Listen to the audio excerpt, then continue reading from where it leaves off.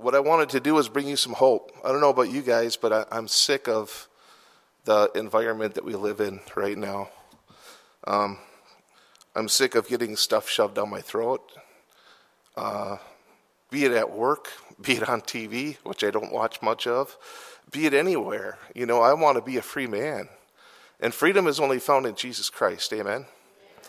And when we look at it that way, it's easy to pick your spirits up just a bit, but at the same time, when you're getting punched in the gut all day long and strangled and, stuff shoved down your throat and you're not used to that, that's not part of your spirit. It's hard to deal with.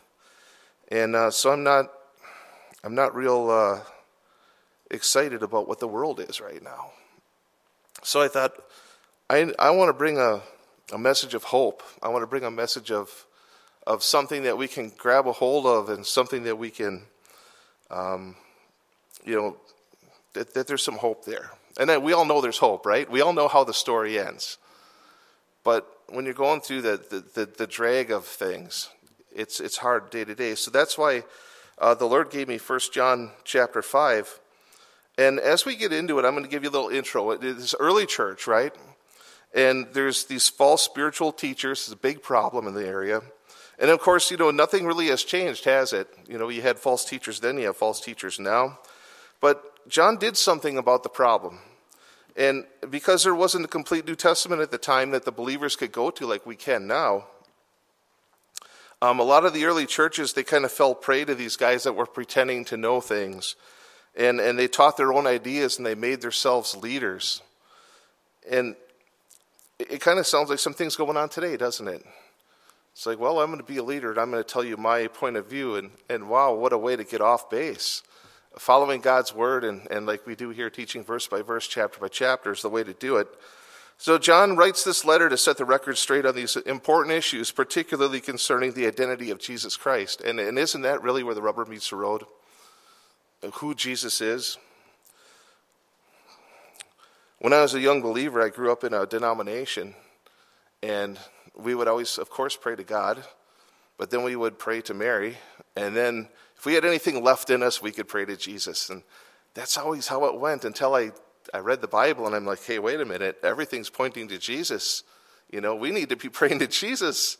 And, anyways, that was 20 years ago I figured that out, and praise the Lord, Well, this same thing is happening here. And John's letter is about the basics of the faith. And isn't that a good thing to start with? Isn't that a good thing to know the basics and what is the truth? And it helps his readers reflect honestly on their faith. And that's something we should do daily, isn't it? Reflect honestly on our faith. Where are we at? What do we believe? And how is that backed up by God's word? So it helped them answer these questions, and the questions such as, are we true believers? John told them that they could tell by looking at their actions. And if they loved one another, that was evidence of God's presence in their lives. And if they argued and they fought and they bickered and things like that, then they were selfish. And if they did not look out for one another, they in fact did not know God. Remember, Jesus said, love your neighbor, love each other. And if we're not doing that, we need to check ourselves. And of course, it doesn't mean that you have to be perfect, right? Is there anybody perfect here? No? That's good. I'm in good company. John recognizes that believing includes admitting our sins. And even more importantly, seeking God's forgiveness. So depending on God for the cleansing of our sins, along with admitting our wrongs against others and making amends, was another important way of getting to know God. So let's start here in chapter 5, verse 1 of John 1. I'm going to be interjecting a lot of my commentary in here, so just stay with me. So whoever believes, and I'm thinking about that, what is belief? Because a lot of people say they believe in God. When I go out ministering to bikers and I have Bikers for Christ patches on my vest and things like that, and people say, I believe in God, I believe in God. And then you see them doing some things that were exactly in the opposite of what you would think a believer would do. So belief here is not just mere knowledge of the fact, but rather it's a commitment of your life. to Jesus as the Christ. So let's go back. Whoever believes that Jesus is the Christ is born of God, and everyone who loves him who begot also loves him who is begotten to him. So that means that we are to love other believers, which it ain't always easy, is it? And by this, in verse 2, we know that we love the children of God, and when we love God, we keep his commandments. For this is the love of God, that we keep his commandments, and his commandments are not burdensome. I should pick a study I could pronounce the words in, right? Well, it gets worse later, so just hang in there. A wonderful result of faith, you guys, is obedience to God's commandments. I mean, that's a result of our faith, right? And when you're truly saved, you'll have a desire to do the will of God.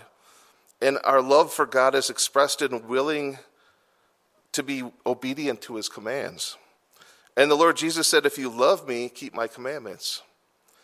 When John says that his commandments are not burdensome, he does not mean that they're not difficult, amen? They can be difficult. They could also be full of joy, right? And we always love those. But instead of being difficult, he means that they're the very things which born-again people love to do. And I'm thinking about if you talk to a mom and you tell a mom, take good care of your children, you're only telling that mom what she already loves to do. So the commandments of the Lord are the things that are best for us, and the things our new nature takes 100% delight in doing. So we love to do those things with our new nature. Verse 4, for whatever is born of God overcomes the world, and this is the victory that has overcome the world, our faith. So by faith, you're born of God, and you're able to rise above the perishing things of the world, and you can see things in their true and their eternal perspective. So no one really overcomes the world, or I should say that the one who really overcomes the world is not the greatest scientist, is not the greatest philosopher or PhD, but the simple believer who realizes that the things that we can see around us are temporary, and the things that we cannot see are eternal. So a glance of the glory of God in the face of Jesus, it dims all the glory of the world. Amen? Just looking at the greatest things of the world and then thinking about who God is, it's such a contrast. You could say day and night, but that doesn't even give it justice. Verse 5, who is he who overcomes the world, but he who believes that Jesus is the Son of God? As we have seen, this section is about faith as a test of eternal life. So John has mentioned that he who overcomes is he who believes that Jesus is the Son of God. So this tells us that we overcome because of who we are in Christ, not because of what we do. The denomination that I grew up in was what we do, Let's do this, let's do that, let's light a candle, let's say 50,000 prayers, and that's not it. It's who we are in Christ. And we overcome because we are born of God. We are born of God because we believe that Jesus is the Son of God. And belief is not just a mere intellectual sense of believing that there is a God or that Christ existed, but that we would bet our very lives on the fact that Jesus is the Son of God who came and he lived and died and rose again according to the Scriptures. And he did that for us. He did that for me. He did that for each one of you. And having accepted him as our personal Savior and having a personal saving relationship with him, that's real belief. So we have a couple of different types of belief, don't we? The real belief, and we have the belief that, yeah, he existed, he was there, but not that relationship, and that's where it really counts. So the word faith or believe, it doesn't just mean to believe, but it means to trust in, to confide in, commit to entrust with, confidence in, rely upon, all those things. So how do we overcome the world in Jesus? It's a good question. So just kind of paraphrasing John 16, verse 33, and there's a bunch of cross-references, but they're just one-liners, so I'm not going to make it turn all over the place today. Just stay with me. It says, in the world you'll have tribulation, but be of good cheer. I have overcome the world. And because Jesus has overcome the world, as we abide in him, we are overcomers in Jesus. Remember how I opened up with, the world is just blah right now. Well, we can overcome that in Jesus. And in 1 John chapter 2, verses 13 and 14, John said that those who were growing in their walk with Jesus, you have overcome the wicked one. And as we walk with Jesus, we grow in that walk, and we'll overcome our spiritual enemies. In fact, one other thing, in Revelation, we're told that overcomers have a special place in the world to come. That sounds pretty cool, doesn't it? Revelation 3 says that Jesus promised to him who overcomes, I will grant to sit with me on my throne, and I also overcame and sat down with my Father on his throne. So overcomers, because of the blood of Jesus, they overcome Satan's accusations, and the world, the word of their testimony overcomes Satan's deceptions, and not loving your own life overcomes Satan's, the violence of Satan, if we look at Revelation 12, verse 11. So we can overcome the junkiness of this world in Jesus. And that gives me great hope, and that gives me great peace. So now, he now goes on to give some more truth concerning the work of the Lord Jesus Christ. So John is going to lay it down for us, some more facts, some more truth. Verse 6. This is he who came by water and blood. Jesus Christ not only by water, but by water and blood. And it is the Spirit who bears witness, because the Spirit is truth. So this is a hard verse because there's a lot of different opinions on the blood and the water. But I'm going to give you a couple of things that I kind of like. These explanations that are floating around. One of them is that he was born of water in the womb, therefore coming of water, and in the crucifixion in blood. And I like that explanation. But I think that there's more to it than that, and there's some things that apply. Jesus identified with humanity. Are we humans? I think most of you look like you're human here today. Some of my family members aren't here, so we're good there. No, I'm kidding. So identifying with humanity, he came by water, and it was his way of saying, I'm one of you. And although he was conceived like no other, he was born like the rest of us. And we also see that idea that which is born of the flesh in John 3, verse 6, it supports that idea. And when Jesus died on the cross, he did not die because he had to, because death had no power over him. But he laid his life down to identify with sinful humanity and save us from our sin. And he came by blood. It was to stand in our place as a guilty sinner and take punishment for our sin, and take our place as us being guilty sinners. I want to make sure that we get that straight. And take the punishment that our sin deserved. So he stood in our place.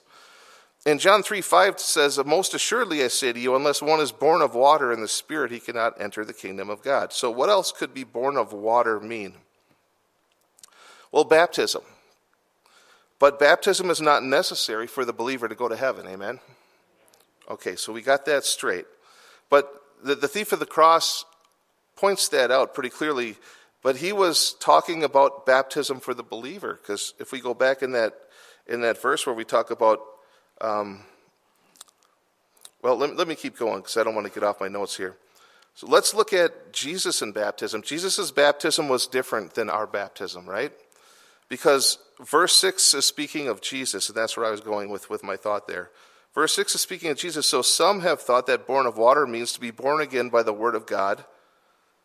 And in other passages of scriptures, water represents the word as we are washed by the water of the word, like Ephesians 5 says.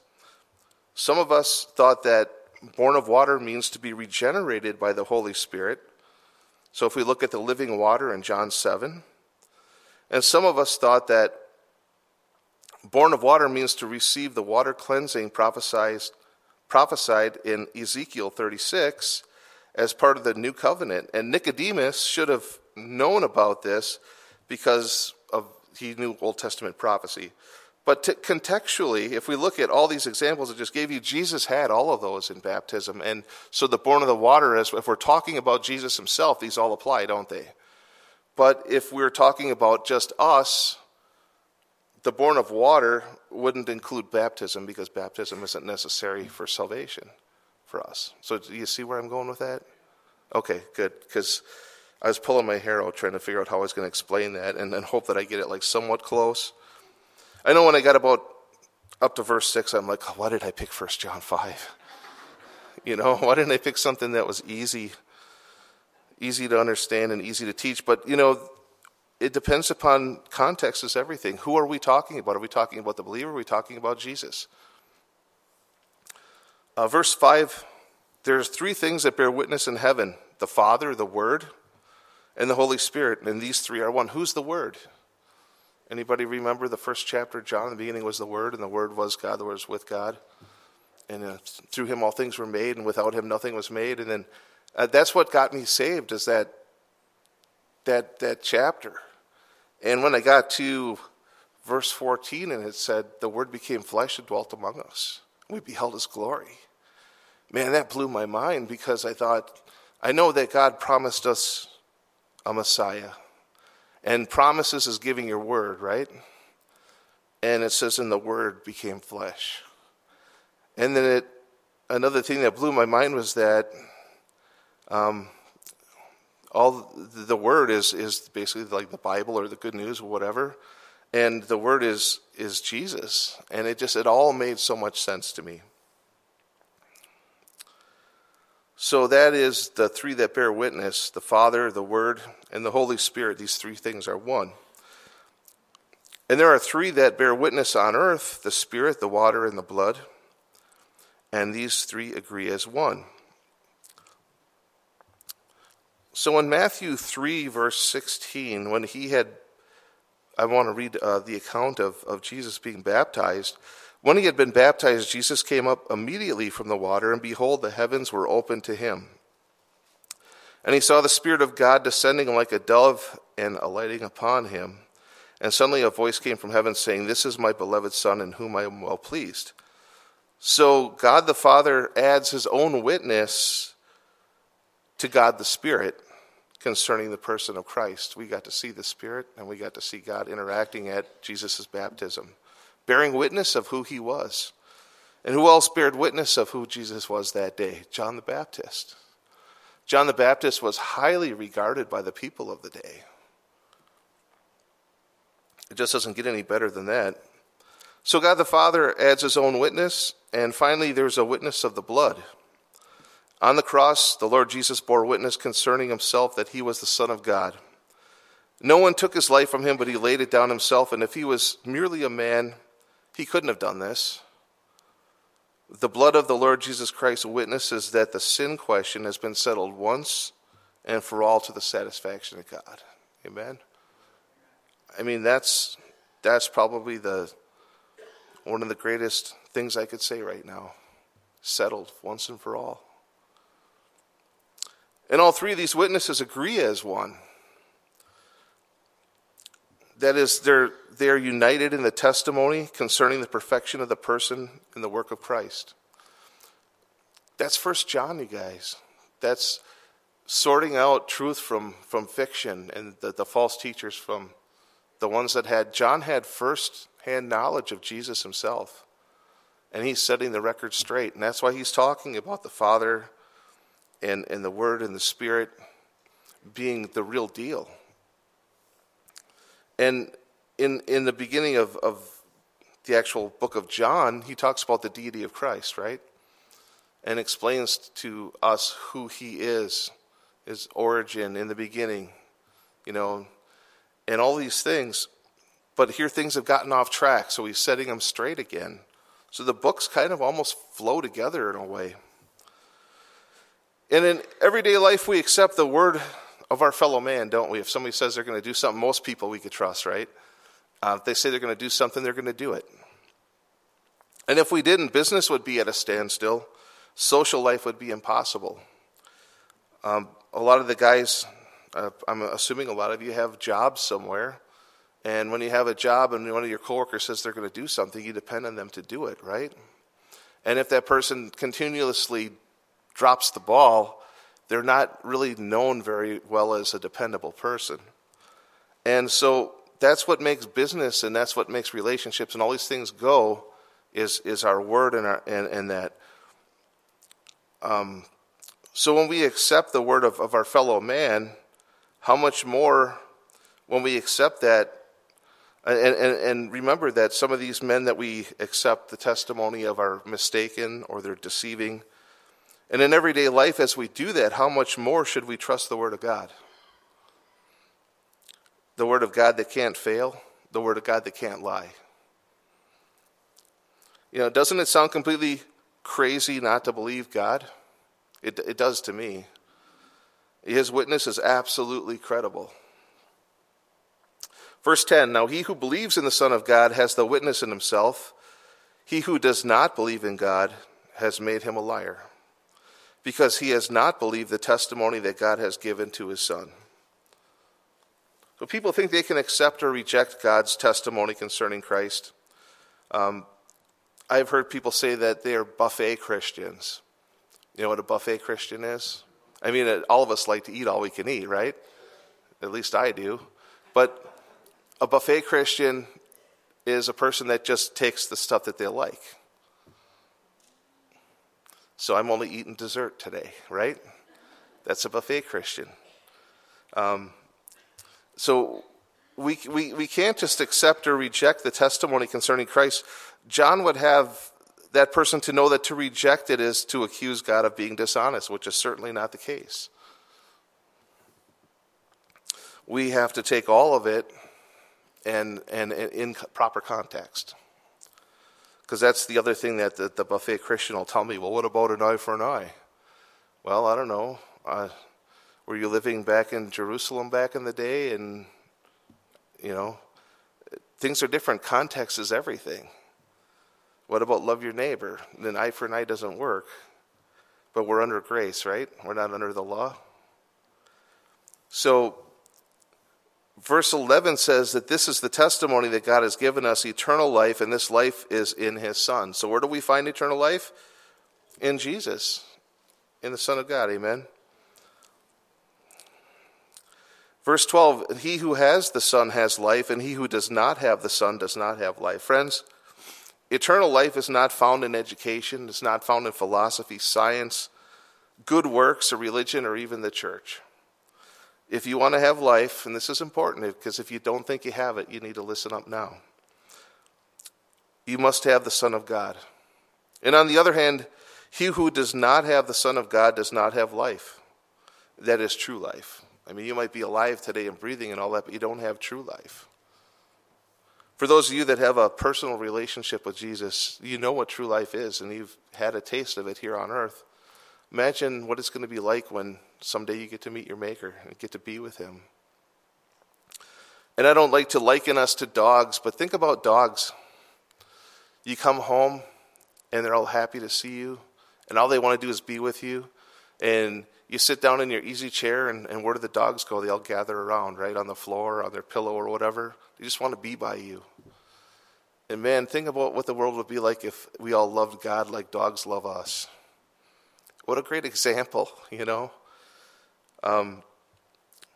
Something I think about a lot. And it's like, Lord, give me a heart like our dogs have,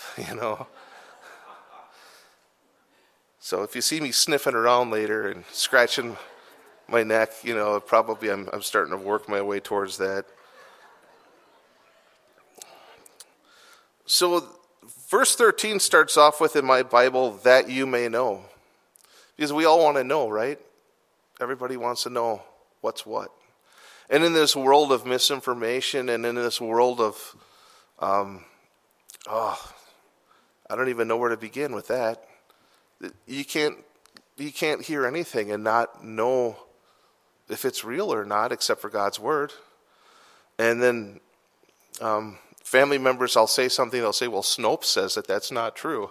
And I said, did you ever think that maybe Snopes is like two people that,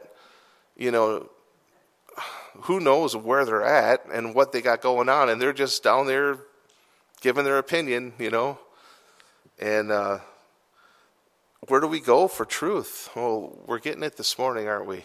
In God's Word.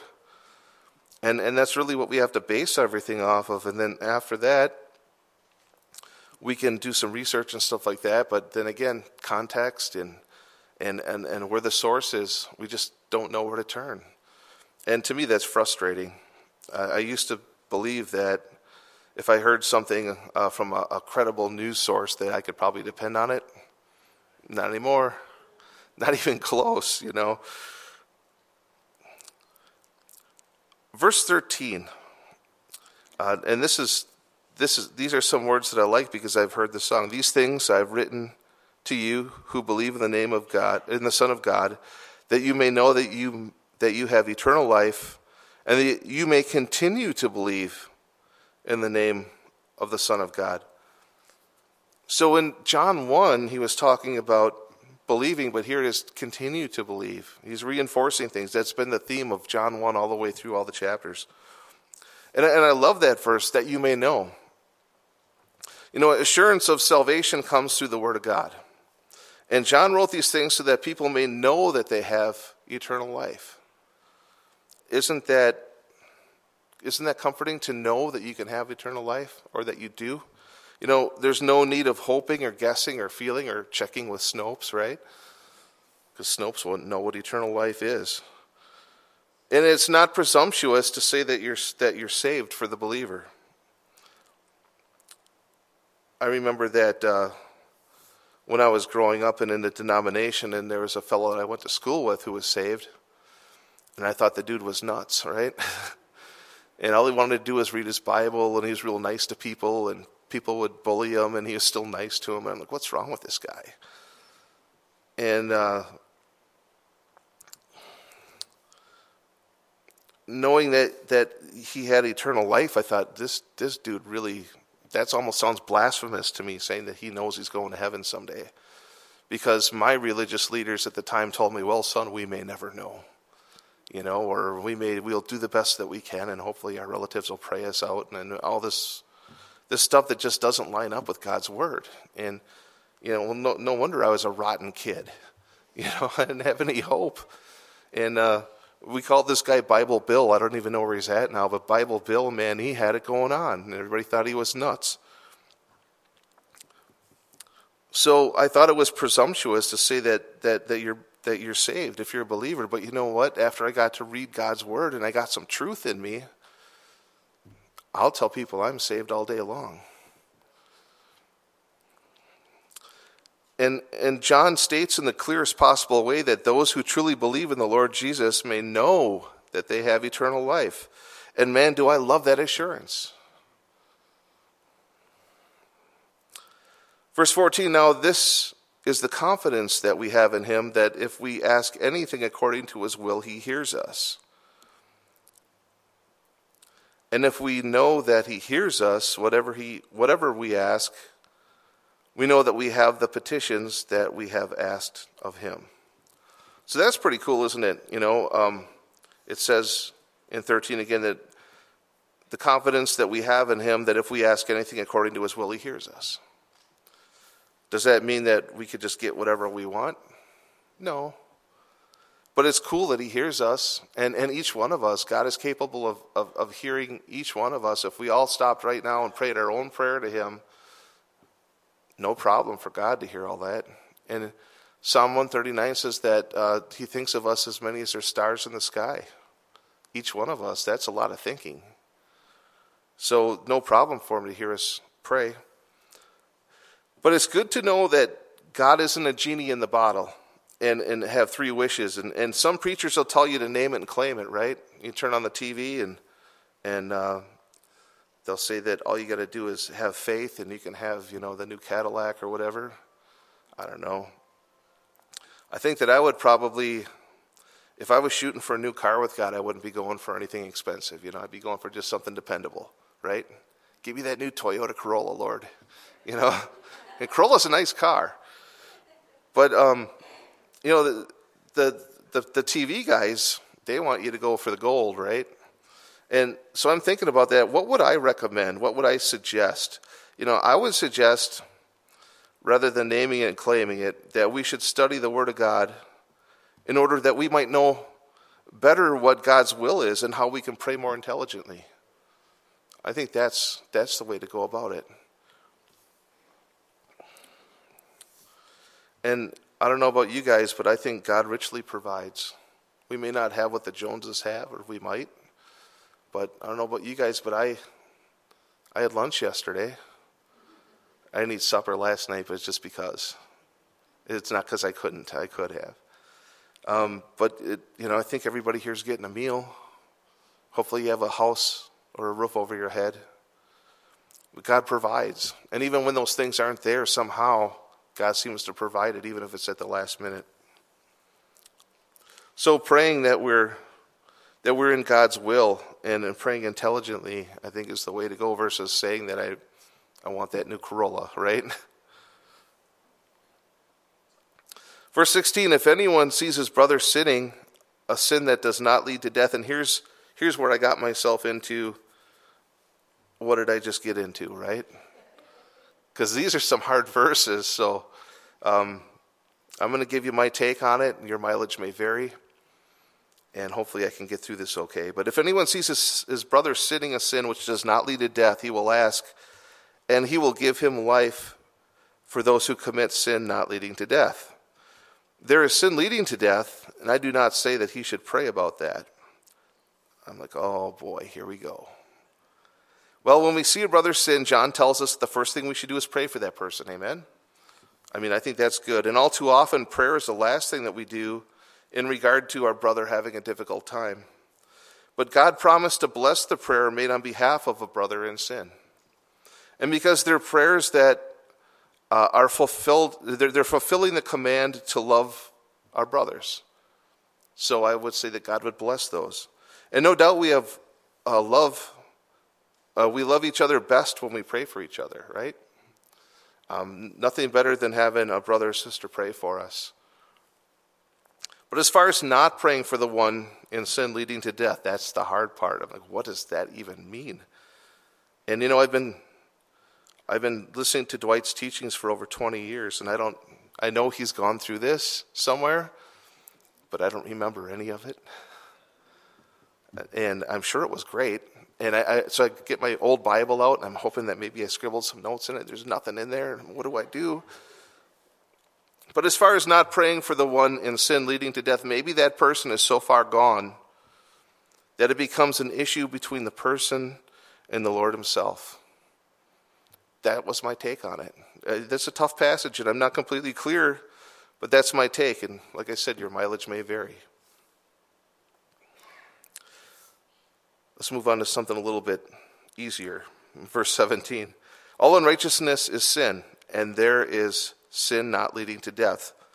And we know whoever is born of God does not sin, but he who has been born of God keeps himself, and the wicked ones do not touch him. So here John is speaking of regular, continued lifestyle of sin. John's not teaching here the possibility of sinless perfection on our part. It doesn't happen, does it? But part 2 of the verse tells us that we are kept by Jesus and protected from Satan by him. Isn't that good to know that we have a divine protector? And a lot of times I pray that the Lord would send extra angels, to watch over me, because I do some stupid stuff sometimes. And, I get out there and I'm around outlaw bikers. I'm on motorcycles. And I think that the traffic on 41 is a lot more dangerous than being around outlaw bikers. Because at least I know what to expect when I'm around those guys. The traffic, you don't know what to expect.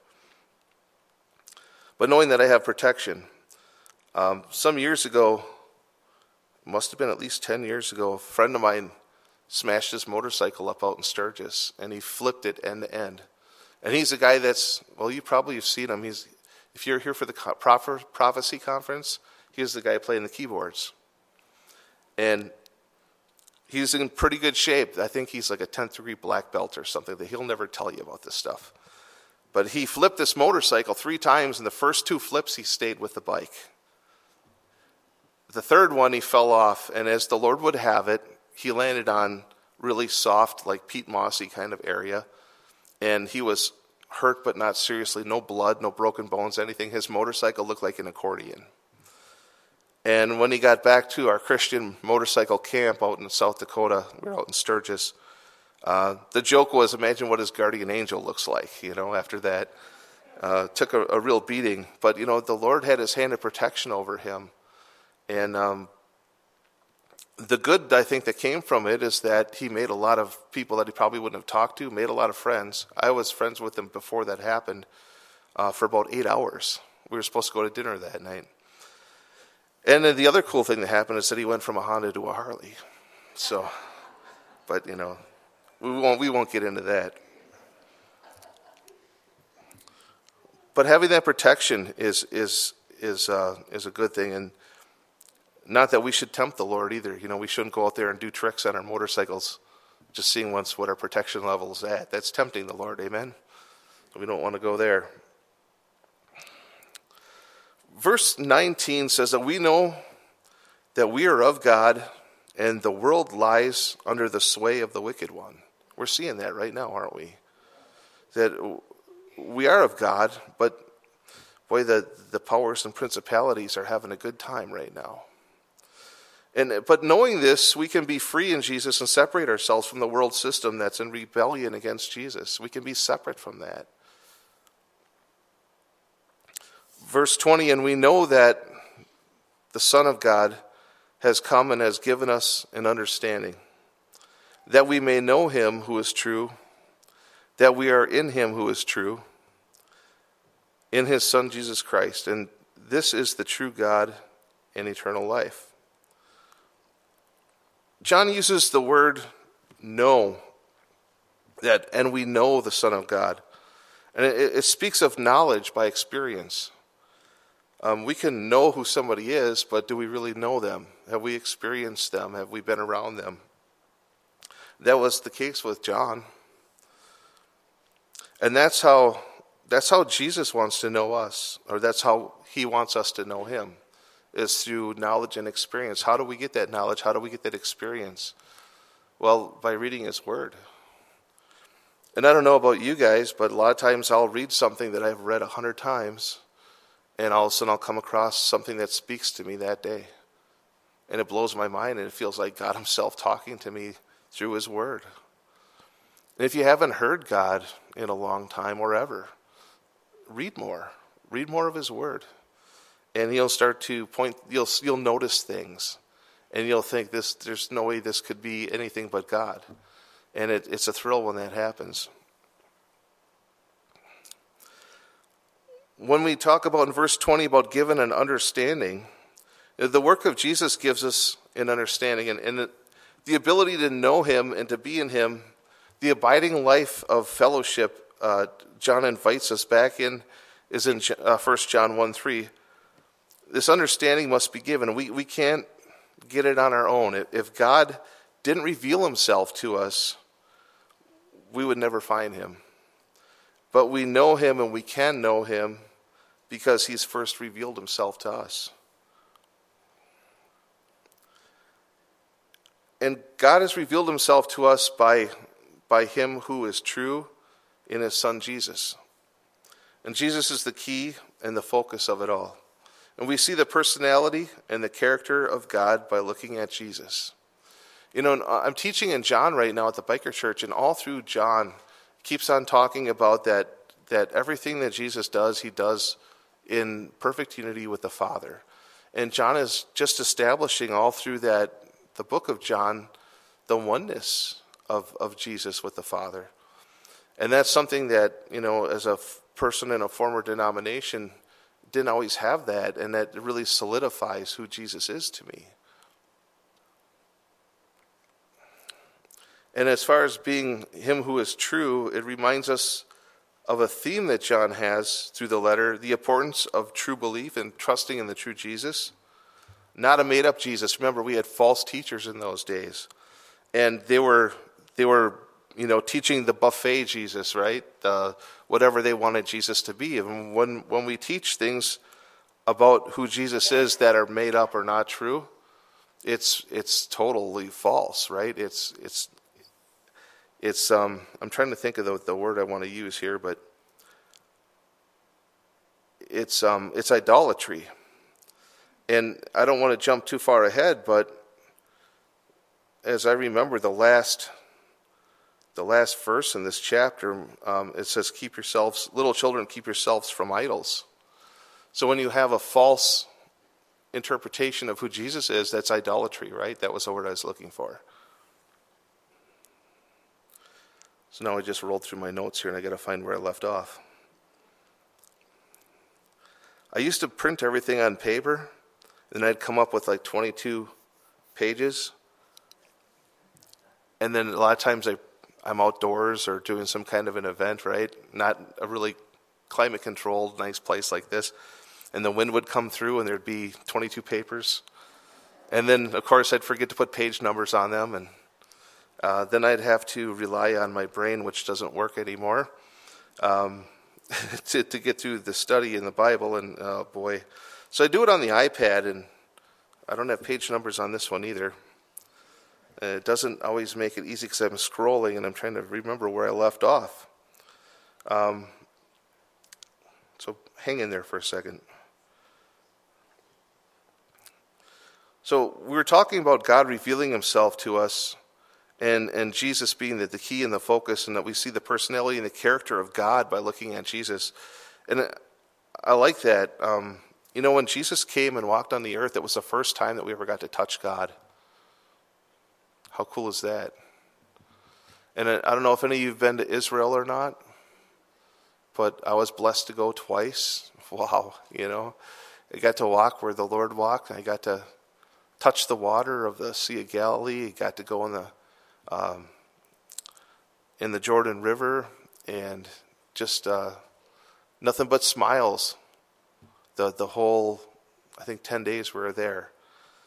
And why was I so happy?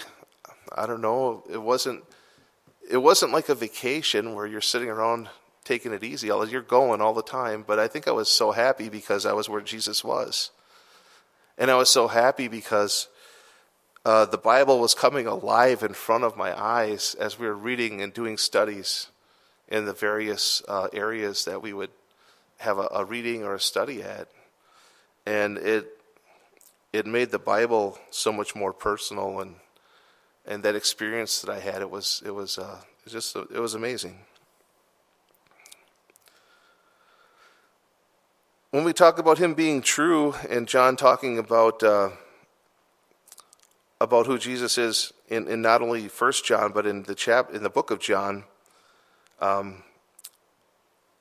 one of the key things is the importance of true belief and trusting in the true Jesus, not the made-up Jesus that the false teachers were teaching at the time. The Jesus of the Bible is him who is true, who is his son, Jesus Christ. So I think that oneness that John keeps on pointing out, the people of the day weren't maybe getting that. They were thinking that Jesus was something else other than one with the Father. And this is the true God and eternal life. John tells us who Jesus is. He was a man, as John declared in 1 John 1 and 1 John 4, 1 John 5, 6. But he was not only a man, he was totally man and the true God, and he's eternal life. And John does not, and we cannot, promote the humanity of Jesus over his deity. Amen? Or his deity over his humanity. He is both. He's fully God and fully man. And that blows my mind. And the people of that day needed to know that. When we talk about the birth by water, he was born just like the rest of us. The conception was totally different. When he was baptized unlike any other person who's been baptized before. And verse 21, little children, keep yourselves from idols. And I thought, wow, what a strange way to end a letter. But then I start thinking a little bit about it. It fits in with the theme of a real living relationship with God, especially in the light of the day with all the false information about Jesus going on.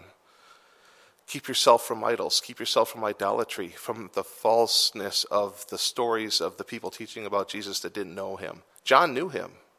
Some of these other guys were self-appointed, like going online and getting your pastoral doctor's degree, right?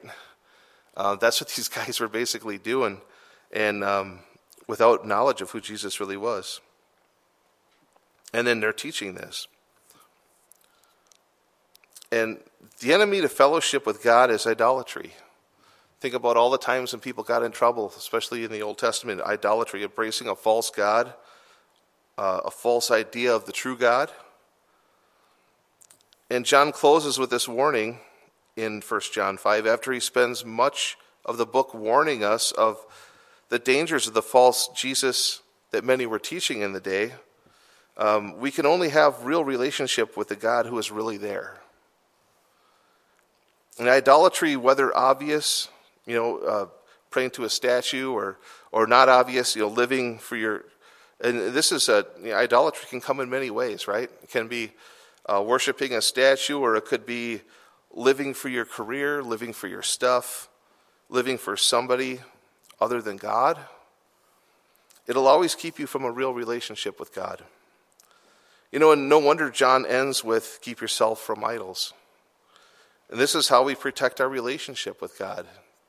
Keeping ourselves from idols is protecting our relationship with God. So, let me start to wrap this up. I've noticed that Dwight's been inserting a few jokes here and there. And there's a few groaners, right? And when he talked to me the other day on the phone, he said that he was going to be sitting in the front row. And I thought, oh boy. Oh, there he is. And I thought, great. Here's a guy that I've been sitting under and listening to him teach for over 20 years, a guy that I admire and a mentor in my faith. And he's probably going to be taking notes. And then I'm going to probably have a big assignment when I leave here today about studying a little harder in 1 John 5. But with the jokes. So I was writing my message and I thought I might give one a try. And if it's a groaner, at least I'm in good company. So who was the greatest comedian in the Bible? Well, Samson, of course. He brought the house down. Yeah, I know. I'll keep my day job. That's why they call ministry a calling, right? But let's get back to the study. Otherwise, the worship team might get out a shepherd's hook and pull me away from the pulpit and banish me to the parking lot in shame. All right. The Apostle John knew Jesus well. And that's really a good take from this, from John and John 5, 1 John, all the chapters, that John knew Jesus well. And he's telling us that we could have a close, intimate relationship with Jesus Christ. Some people don't know that we could have that. I mean, I think I'm preaching to the choir here today. And speaking of the choir, they sounded excellent. I didn't realize it was 3 people, that 3 people could make that much beautiful music. Wow, we are so blessed here. So we can have that intimate relationship with Jesus, and we have the witness of the men who had direct personal contact with Jesus. And the gospel writers present their solid testimony, not just a regular testimony, but a solid testimony backed by historical reality. So how does that apply to our lives? Well, we see that Jesus came here as the Son of God to create a relationship with us based on his grace and his mercy and his love. And so many times people think that Jesus is off in some faraway place, that he doesn't really bother himself with our daily struggles or our issues or our concerns. But John is telling us that Jesus is right here with us in both simple and everyday parts of our lives and in the complex and difficult parts of our lives. And John personally witnesses and testifies his personal experiences that God became flesh and lived among men. Thank God that he did, because that's what got my attention. This is the book of John, the opening of it. John begins his gospel account of John 1:1 with the deity of Jesus. John 1:1 says, "In the beginning was the Word. The Word was with God, and the Word was God." John begins his epistle in 1 John with the humanity of Christ. So we go from the deity, proving, first of all, he gave us proof. Now he gives us a further proof and a little bit something else for us to learn. The humanity of Christ, that which was from the beginning, which we have heard, which we have seen with our eyes, which we have looked upon and our hands have handled concerning the word of life. 1 John 1 chapter 2 says, the life was manifested, and we have seen and bear witness and declare to you that eternal life, which was with the Father and was manifested to us, that which you have seen and heard we declare to you, that you also may have fellowship with us, and truly our fellowship is with the Father and with his Son, Jesus Christ. And then John ends his gospel in the book of John with these words, which Paul read for us this morning. But these things are written that you may believe that Jesus is the Christ, the Son of God, and that believing you may have life in his name. Then John ends his epistle in 1 John, that's where our study was today, with these words in 1 John 5:13. These things I have written to you who believe in the name of the Son of God, that you may know that you have eternal life. And here's the important part, and that you may continue to believe in the name of the Son of God.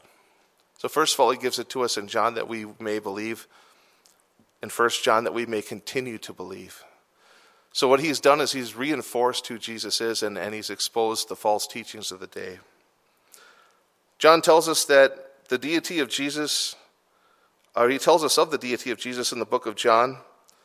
And in 1 John, he's standing on the word. Due to the false teachers and teachings, he sets a record straight with first-hand witnesses. And he also shows us how we can know if we are true followers of the Lord Jesus Christ. So that brings us to a question this morning. And I'm going to close with this. And after I talk about this for a second, we'll pray. My brother Gorilla, my biker brother Gorilla, went to meet the Lord on Friday. I'm not sure where he was at with the Lord. He was a nice guy, and a lot of people liked him. But being a nice guy and being well-liked doesn't always, I shouldn't say doesn't always, doesn't get you into heaven, does it? We learned today that we must have the Son. We must love him. And if you're not sure about yourself today, today's the day. Tomorrow might not come. Your heart might be in a place today to hear something about how to know who Jesus is, where tomorrow it may not. And in Bikers for Christ, we like to talk about the 3 R's. There's actually 4 of them, but 3 of them are the easy ones. Remember, one, that you would recognize that you're a sinner, that you would repent of your sins. Repent is a fancy word for just slamming the brakes on and turn around and burning rubber in the other direction. Bikers understand that. And then you would receive Christ as your Savior. But there's another R in there that's important to know, in the recognizing that Jesus died on the cross for you. And he chose to take on the sin of the world. That's called propitiation. He died for everybody. But we need to be reconciled to him. That means to receive him. That's the important part. So that would be something that would be good to think about today. Do I recognize that I'm a sinner? And you might say, well, I've never killed anybody. Well, I never did either. But I've hated people. I've lusted. I've done, if there's an all of the above category, I probably fall in there. There's other people that I know so I recognize that I have a need for a Savior. There's other people that I know that are some of the nicest people in the world that don't recognize that need. And when you tell them that, well, you know what, you're not a bad guy in the world's eyes, but you fall short of the glory of God. How about that? Well, I don't believe in God. Where do you go with that?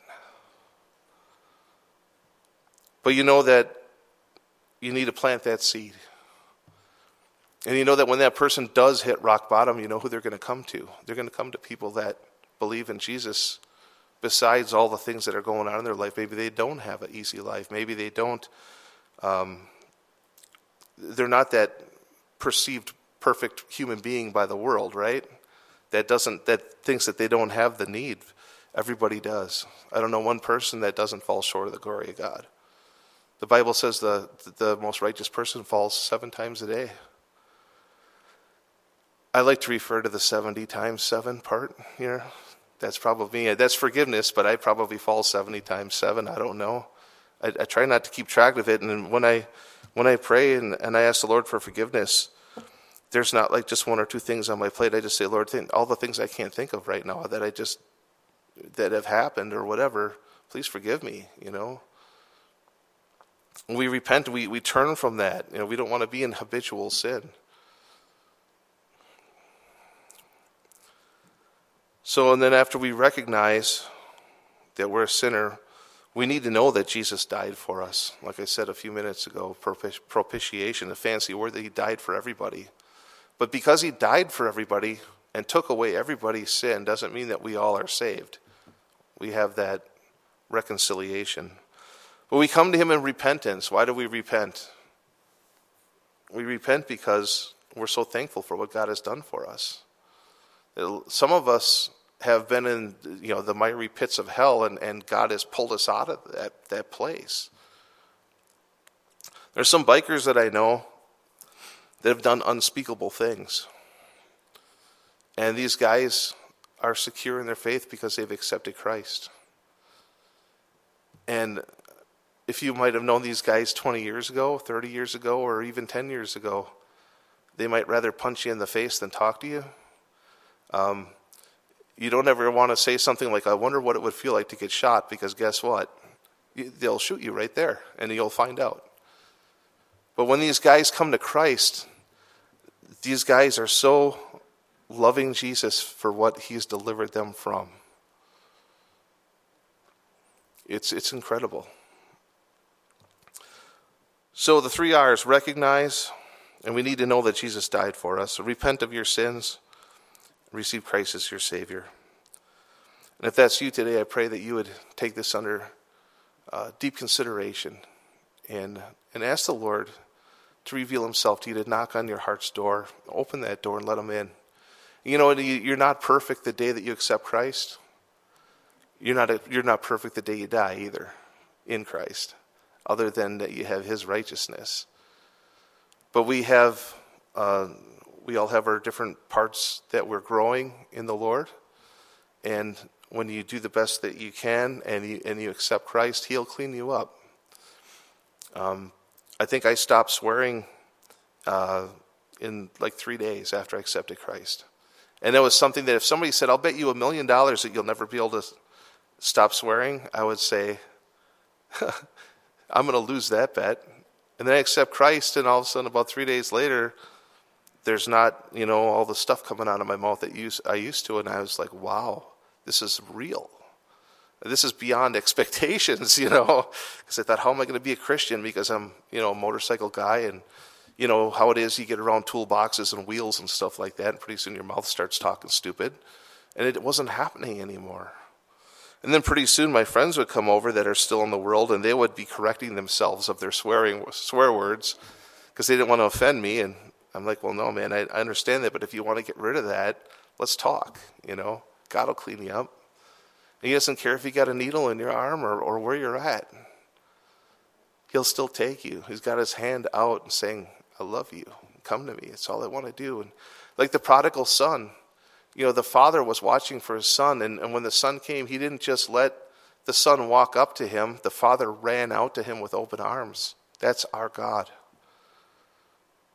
Whether you've known him or not, he's got those open arms and he's running towards you. Just wants to have that relationship. So with that, let's go ahead and pray. Let's bow our heads.